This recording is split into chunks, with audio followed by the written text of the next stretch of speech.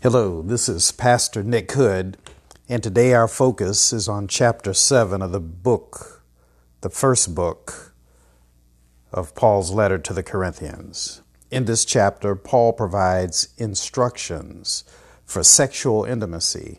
He states that even though he is celibate, he understands the importance of physical intimacy and encourages people to marry rather than burn. I encourage you to read closely what he says as advice to couples. When he says, do not deprive one another sexually. In talking to couples, I have learned over the years that sometimes we barter our sexual behavior in the sense that a person will say, I will give you this if you do what I want you to do. What they may want you to do may have absolutely nothing to do with sexuality, but in a sense, everything to do with sexuality. For example, if you fix the toilet or sweep the floor, if you're lucky, I may touch you like you want to be touched, kiss you like you want to be kissed, get in a position you want me to be in, even if I don't like it that way. That is what I mean by bartering our sexuality. The modern Christian can learn from the first century Christian in how to loose ourselves from sexual inhibition. This comes from seeing our sexual lives as a connection to our spiritual lives. Our spiritual selves tend to mirror our sexual selves. If your spiritual self is contorted, confused, and conflicted, your sexual self will probably also be contorted, confused, and conflicted. I encourage you to join me in the reading of chapter 7 of 1 Corinthians. I also hope you will share this piece with all of the couples you know, the married and the unmarried. I'm reading now from the New Revised Standard Version of the Bible. Let us begin. Directions concerning marriage. Now concerning the matters about which you wrote, it is well for a man not to touch a woman. But because of cases of sexual immorality, each man should have his own wife, and each woman her own husband. The husband should give to his wife her conjugal rights, and likewise the wife to her husband. For the wife does not have authority over her own body, but the husband does. Likewise, the husband does not have authority over his own body, but the wife does. Do not deprive one another, except perhaps by agreement for a set time, to devote yourselves to prayer, and then come together again, so that Satan may not tempt you because of your lack of self-control. This I say by way of concession, not command. I wish that all were as I myself am. But each has a particular gift from God, one having one kind, and another a different kind. To the unmarried and the widows, I say that it is well for them to remain unmarried as I am. But if they are not practicing self-control, they should marry.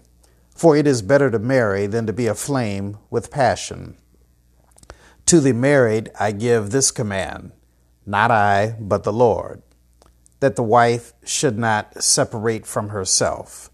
But if she does separate, let her remain unmarried, or else be reconciled to her husband, and that the husband should not divorce his wife. To the rest I say, I, and not the Lord, that if any believer has a wife who is an unbeliever, and she consents to live with him, he should not divorce her. And if any woman has a husband who is an unbeliever, and she consents to live with her, and he consents to live with her, she should not divorce him. For the unbelieving husband is made holy through his wife, and the unbelieving wife is made holy through her husband. Otherwise, your children would be unclean, but as it is, they are holy. But if the unbelieving partner separates, let it be so. In such a case, the brother or sister is not bound. It is to peace that God has called you. Wife, for all you know, you might save your husband. Husband, for all you know, you might save your wife. However that may be, let each of you lead the life that the Lord has assigned, to which God called you. This is my rule in all the churches. Was anyone at the time of his call already circumcised?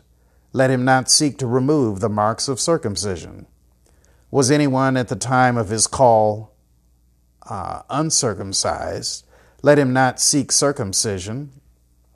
Circumcision is nothing, and uncircumcision is nothing, but obeying the commandments of God is everything. Let each of you remain in the condition in which you were called. Were you a slave when called? Do not be concerned about it.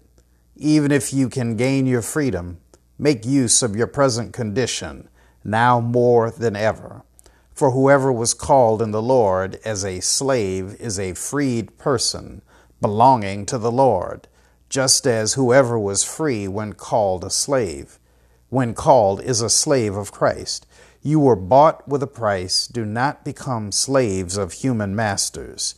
In whatever condition you were called, brothers and sisters, there remain with God. Now concerning virgins, I have no command of the Lord, but I give my opinion as one who by the Lord's mercy is trustworthy. I think that in view of the impending crises, it is well for you to remain as you are. Are you bound to a wife? Do not seek to be free. Are you free from a wife? Do not seek a wife. But if you marry, you do not sin, and if a virgin marries, she does not sin. Yet those who marry will experience distress in this life, and I would spare you that. I mean, brothers and sisters, the appointed time has grown short. From now on, let even those who have wives be as though they had none, and those who mourn as though they were not mourning, and those who rejoice as though they were not rejoicing, and those who buy as though they had no possessions, and those who deal with the world as though they had no dealings with it. For the present form of this world is passing away. I want you to be free from anxieties. The unmarried man is anxious about the affairs of the Lord, how to please the Lord, but the married man is anxious about the affairs of the world, how to please his wife, and his interests are divided. And the unmarried woman and the virgin are anxious about the affairs of the Lord, so that they may be holy in body and spirit. But the married woman is anxious about the affairs of the world, how to please her husband.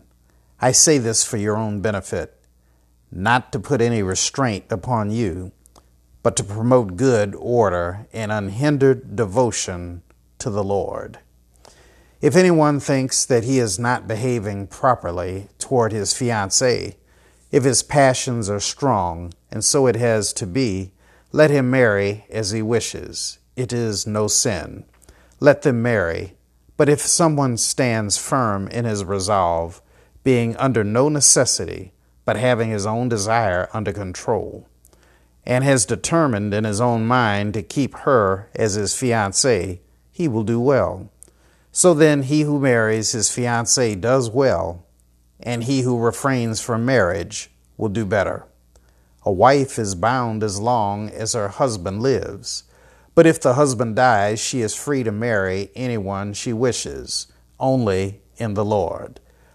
But in my judgment, she is more blessed if she remains as she is. And I think that I too have the Spirit of God.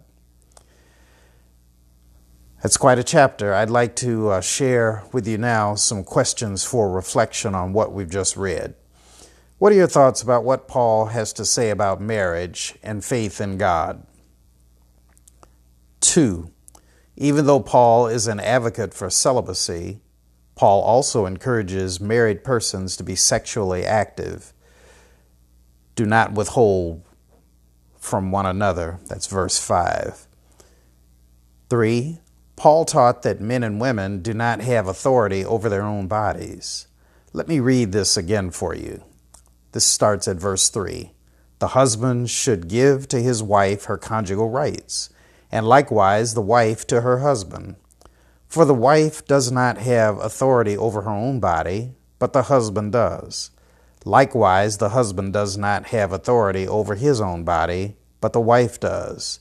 Do not deprive one another, except perhaps by agreement for a set time, to devote yourselves to prayer and then come together again, so that Satan may not tempt you because of your lack of self-control. And so I ask this question: what does this passage inform you regarding sexual freedom and the overcoming of inhibitions in how married people interact and respond with one another? Next, how can the attitudes of Paul regarding sexual intimacy help or hurt single couples who are in love? What can we learn from Paul regarding how couples should proceed if they separate from one another? And what encouragement does Paul provide in this chapter regarding marriage outside of religious affiliation? You know, there's another part of this chapter that Paul mentions that I think there's